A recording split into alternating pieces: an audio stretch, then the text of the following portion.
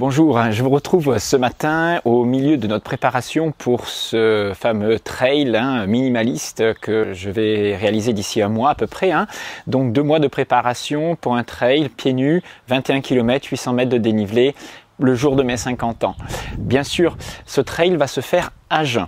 Alors, cette vidéo, elle est consacrée justement à expliquer l'intérêt de faire de l'exercice physique à jeun.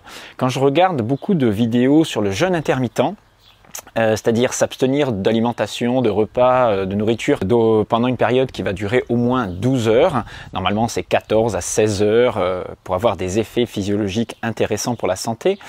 On s'aperçoit que beaucoup sont d'accord sur les effets santé de ce jeûne intermittent, mais ils ont très peur et ils n'incitent pas à la pratique de l'exercice physique dans cet état de jeûne intermittent. Alors souvent c'est lié à une méconnaissance de la physiologie, à un manque d'expérimentation, puisque moi j'expérimente ça depuis assez longtemps, et bien sûr sans souci, et je vais même vous présenter les avantages d'une pratique avec du jeûne intermittent. Alors on est face à une croyance que si l'on n'a pas le carburant, le fameux glucose, juste avant l'effort, on risque la fameuse hypoglycémie, c'est-à-dire l'épuisement des réserves de sucre qui est le carburant majeur, soi-disant, de l'exercice physique, du muscle. En réalité, tout ça vient d'une sorte de vision très simpliste de notre fonctionnement. Alors, quels sont les 3 avantages justement de faire une pratique physique, même intense, à jeun? Alors, ce que j'ai constaté et ce qu'on peut observer dans la littérature, c'est que le premier avantage est justement que vous allez limiter les effets de l'hypoglycémie et des risques justement de coups de barre, de fringales durant l'effort. Je m'explique. Lorsque vous faites un exercice physique à jeun, donc vous n'avez pas mangé depuis une douzaine d'heures, c'est mon cas aujourd'hui, votre corps va être obligé de puiser dans des réserves qu'il a à sa disposition. La différence avec un exercice que vous allez faire à la suite d'un repas, par exemple si ce matin j'avais pris par exemple un petit déjeuner sucré, du pain, des sandwichs, des croissants, n'importe quoi de sucré, ce qu'on fait dans le petit déjeuner à la française, eh bien derrière vous savez très bien que vous allez avoir une poussée d'insuline, cette hormone qui est stimulée par la prise de sucre en particulier, qui va permettre la pénétration des nutriments dans les cellules. Le problème de cette insuline, c'est que lorsqu'elle réagit fortement suite à la prise d'une grande quantité de sucre à index glycémique suffisamment élevé, on va avoir derrière une chute de cette glycémie très forte. Si en même temps vous allez faire de l'exercice physique, c'est-à-dire que votre demande en glucose est importante à ce moment-là, c'est-à-dire surtout si l'exercice physique est intense. Cette poussée d'insuline couplée à la demande cellulaire liée à l'effort va entraîner une plus grande consommation, on va dire, de glucose et donc une chute de la glycémie plus forte. Donc le risque est effectivement d'avoir à ce moment-là des coups de fringale au moment de l'effort. Et à ce moment-là, vous vous précipitez sur une barre, sur un gel très sucré et puis vous repartez et ainsi de suite. Vous pouvez avoir lors d'efforts longs et intenses des variations d'hypoglycémie et d'hyperglycémie comme ça qui vont être très gênants. La différence avec un exercice réalisé lors d'un jeûne à la suite d'un jeûne intermittent, enfin d'un jeûne de plus de 12 heures, c'est que vous allez habituer votre corps, alors je dis bien lorsque l'on est habitué, à aller chercher dans vos réserves d'abord de glycogène, c'est-à-dire dans votre foie, dans vos muscles, des réserves de glucose qui vont être libérées. Et ces réserves-là vont être largement suffisantes pour un effort qui va durer 1 heure, c'est-à-dire que des réserves, on en a. Mais si votre effort se prolongeait au-delà d'1 heure, eh bien, vous passeriez dans une filière qu'on appelle la filière lipidique, c'est-à-dire que vous dégraderiez des acides gras pour produire de l'énergie. C'est-à-dire que, à force de vous habituer à réaliser des exercices physiques à jeun, vous allez habituer votre organisme à aller puiser rapidement et efficacement dans ses réserves, sans faire de variation de glycémie. Et c'est ça l'avantage qui est très important, c'est que vous aurez une certaine stabilité énergétique, et c'est ce qui est recherché par tous les sportifs, en particulier dans les sports d'endurance.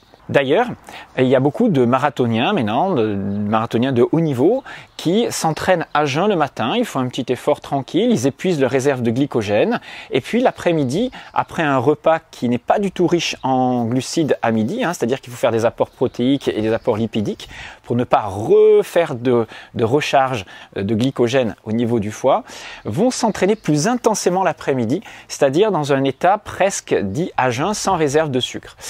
Comme ça, ils apprennent à passer directement dans la filière lipidique, et ce qui fait qu'ils vont limiter l'état de transition qui est parfois très difficile lorsqu'on arrive après 25-30 km dans un trail ou dans un marathon, qu'on appelle ce fameux mur, qui est en fait la traduction de la difficulté pour notre organisme de faire cette transition entre le carburant glucose, glycogène, et le carburant lipidique. Alors, il n'y a pas que ça, bien sûr, dans ce fameux mur, mais c'est un des facteurs qui rend cette transition plus ou moins difficile. Le deuxième avantage de faire du sport à jeun, c'est que vous allez limiter la compétition entre le travail digestif et le travail physique. Il faut bien comprendre que lorsque vous déjeunez, lorsque vous mangez, vos aliments vont nécessiter une digestion qui va nécessiter un gros effort digestif au niveau du foie, des libérations enzymatiques du pancréas, de l'intestin, le foie avec la bile, etc. Tous ces efforts-là de digestion sont des stimulations de l'énergie nerveuse, il faut des impulsions électriques, il faut des sécrétions hormonales, etc., vont nécessiter de l'énergie nerveuse glandulaire, c'est-à-dire que vous mobilisez votre énergie pour la digestion. Cette énergie n'étant plus disponible pour vos muscles correctement, c'est-à-dire qu'il y a une compétition dans la répartition du sang aussi, c'est-à-dire que vous mobilisez une partie, un afflux de sang au niveau digestif, qui va rentrer en concurrence avec l'afflux de sang nécessaire à l'oxygénation de vos muscles. Donc, l'avantage de courir à jeun, le ventre vide comme on dit, c'est qu'on se sent beaucoup plus léger, on n'a pas de dispersion d'énergie et on peut la mobiliser justement uniquement pour l'exercice physique au niveau musculaire et cardiovasculaire. Alors le troisième avantage, c'est que en plus, vous allez mobiliser vos réserves de glycogène et de graisse beaucoup plus facilement et ainsi peut-être perdre un petit peu de poids, mais surtout renouveler le stock énergétique. C'est-à-dire qu'on a tendance à être toujours, quand l'on mange constamment dans notre société et qu'on est sédentaire, on est toujours dans un mode anabolique, c'est-à-dire qu'on est toujours dans un mode stockage, prise d'insuline, stockage, c'est-à-dire qu'on fait ça 3, 4, 5 fois par jour en grignotant constamment, et si on ne mobilise pas régulièrement ces réserves, elles s'accumulent.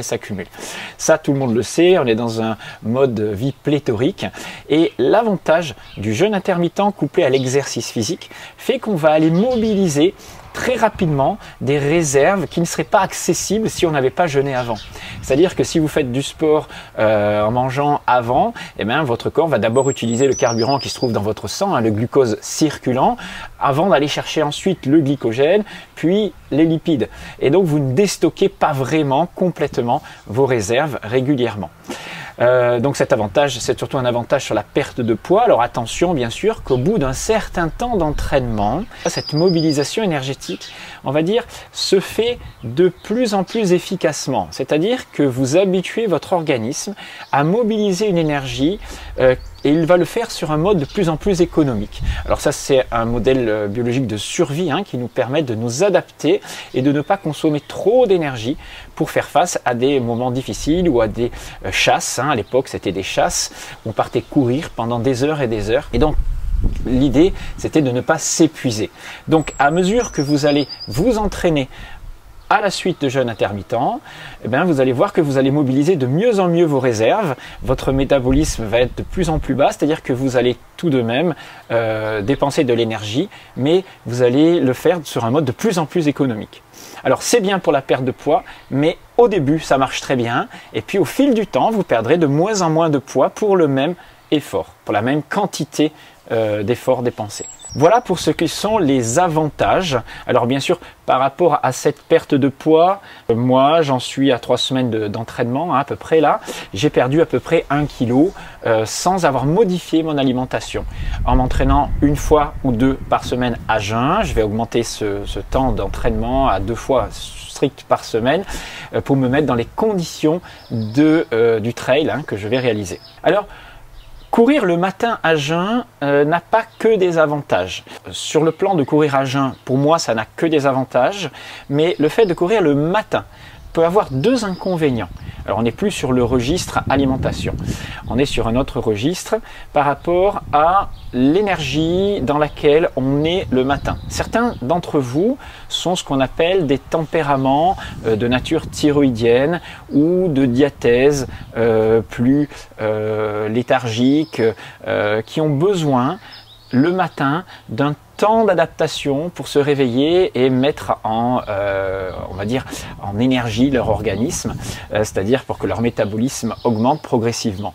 C'est-à-dire que vous avez différents tempéraments, en gros, si on caricature, vous avez les lève-tôt qui sont efficaces le matin, c'est les surrénaliens. Ceux-là peuvent aller faire un effort à jeun à 6 heures du matin, ça leur pose pas de problème.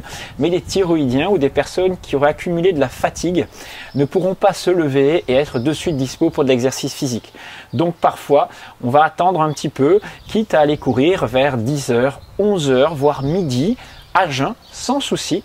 C'est encore mieux puisqu'on aura fait peut-être 14, 16 heures de jeûne et on pourra partir à ce moment-là.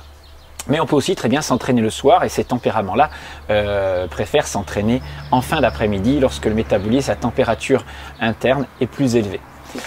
Alors, le dernier petit désavantage de la course pieds nus le matin. Alors, le matin, il faut bien comprendre que votre sensibilité au niveau du pied, au niveau de la couche cornée, de la peau, est plus importante. Ça veut dire que lorsque vous vous réveillez et que vous allez marcher pieds nus, la sensation, les petites douleurs sont décuplées par rapport à la même marche que vous feriez l'après-midi. C'est-à-dire que le corps a besoin d'un certain réveil, d'une certaine répétition de pas pour diminuer sa sensibilité et s'adapter mieux. Alors quand je vais courir le matin, la difficulté c'est de choisir des parcours, des circuits qui sont un petit peu moins difficiles pour préparer la peau sous la pied. Donc si vous démarrez sur le fait de marcher pieds nus, de découvrir la course ou la marche pieds nus, ne commencez pas le matin, préférez y aller l'après-midi ou en fin de journée, c'est là où la sensibilité est la moins forte. Deuxième aspect, c'est qu'en ce moment il fait pas très beau, je fais beaucoup de courses sous la pluie, je cours toujours pieds nus bien sûr, et lorsque l'on court sur un terrain humide, la sensation, donc les frottements sont beaucoup plus importants, c'est-à-dire qu'on glisse forcément un peu plus, et au lieu de déraper sur des petits centimètres, on dérape sur un petit peu plus, surtout quand on glisse sur des parties importantes, des pentes où il y a des feuilles, des choses comme ça. Donc l'irritation est beaucoup plus importante et pour la préparation, la distance parcourue sont généralement moins importantes. Donc courir le matin pieds nus sur un terrain en plus humide, pour peu qu'il fasse un petit peu froid et où la sensation de froid permet d'anesthésier tout en augmentant un petit peu la douleur quand même, c'est pas très agréable. Tout ça fait que la préparation en ce moment est un peu plus pénible qu'elle ne serait s'il faisait un temps chaud et sec, comme par exemple le printemps dernier. Mais c'est pas ça qui va m'arrêter, donc on va quand même continuer, et d'ailleurs je vais aller m'entraîner là maintenant à jeun le matin dans la forêt et passer par des endroits très humides, ça ne pose pas de problème plus que ça. Au lieu de faire 1h15 d'entraînement, je ferai peut-être qu'1 heure et sans doute faire un peu plus de fractionné pour compenser. Voilà, si vous voulez donc plus de renseignements sur tout ce qui concerne la naturopathie, la préparation, etc., je fais ça dans des séminaires. Pour ça, vous regardez la formation Alsace Naturopathie. Le site c'est alsacenaturo.com. Vous pourrez découvrir aussi tous nos stages en dehors de la préparation sportive, bien sûr, tout ce qui concerne l'hygiène de vie et la naturopathie. Je vous remercie de me suivre, je vous remercie de vos commentaires très sympathiques en général. Je remercie à ceux qui vous renvoient vers moi. Je pense à David de l'Ormevert qui a, je sais, fait des vidéos en me citant, et je lui renvoie l'appareil puisque son site et ses vidéos sont aussi très intéressantes.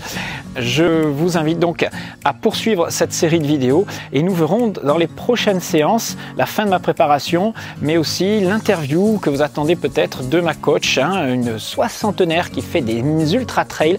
Elle est hyper expérimentée et elle va vous livrer quelques secrets de préparation en trail. Voilà, je vous dis à très bientôt, c'était Jean-Brice Stivan.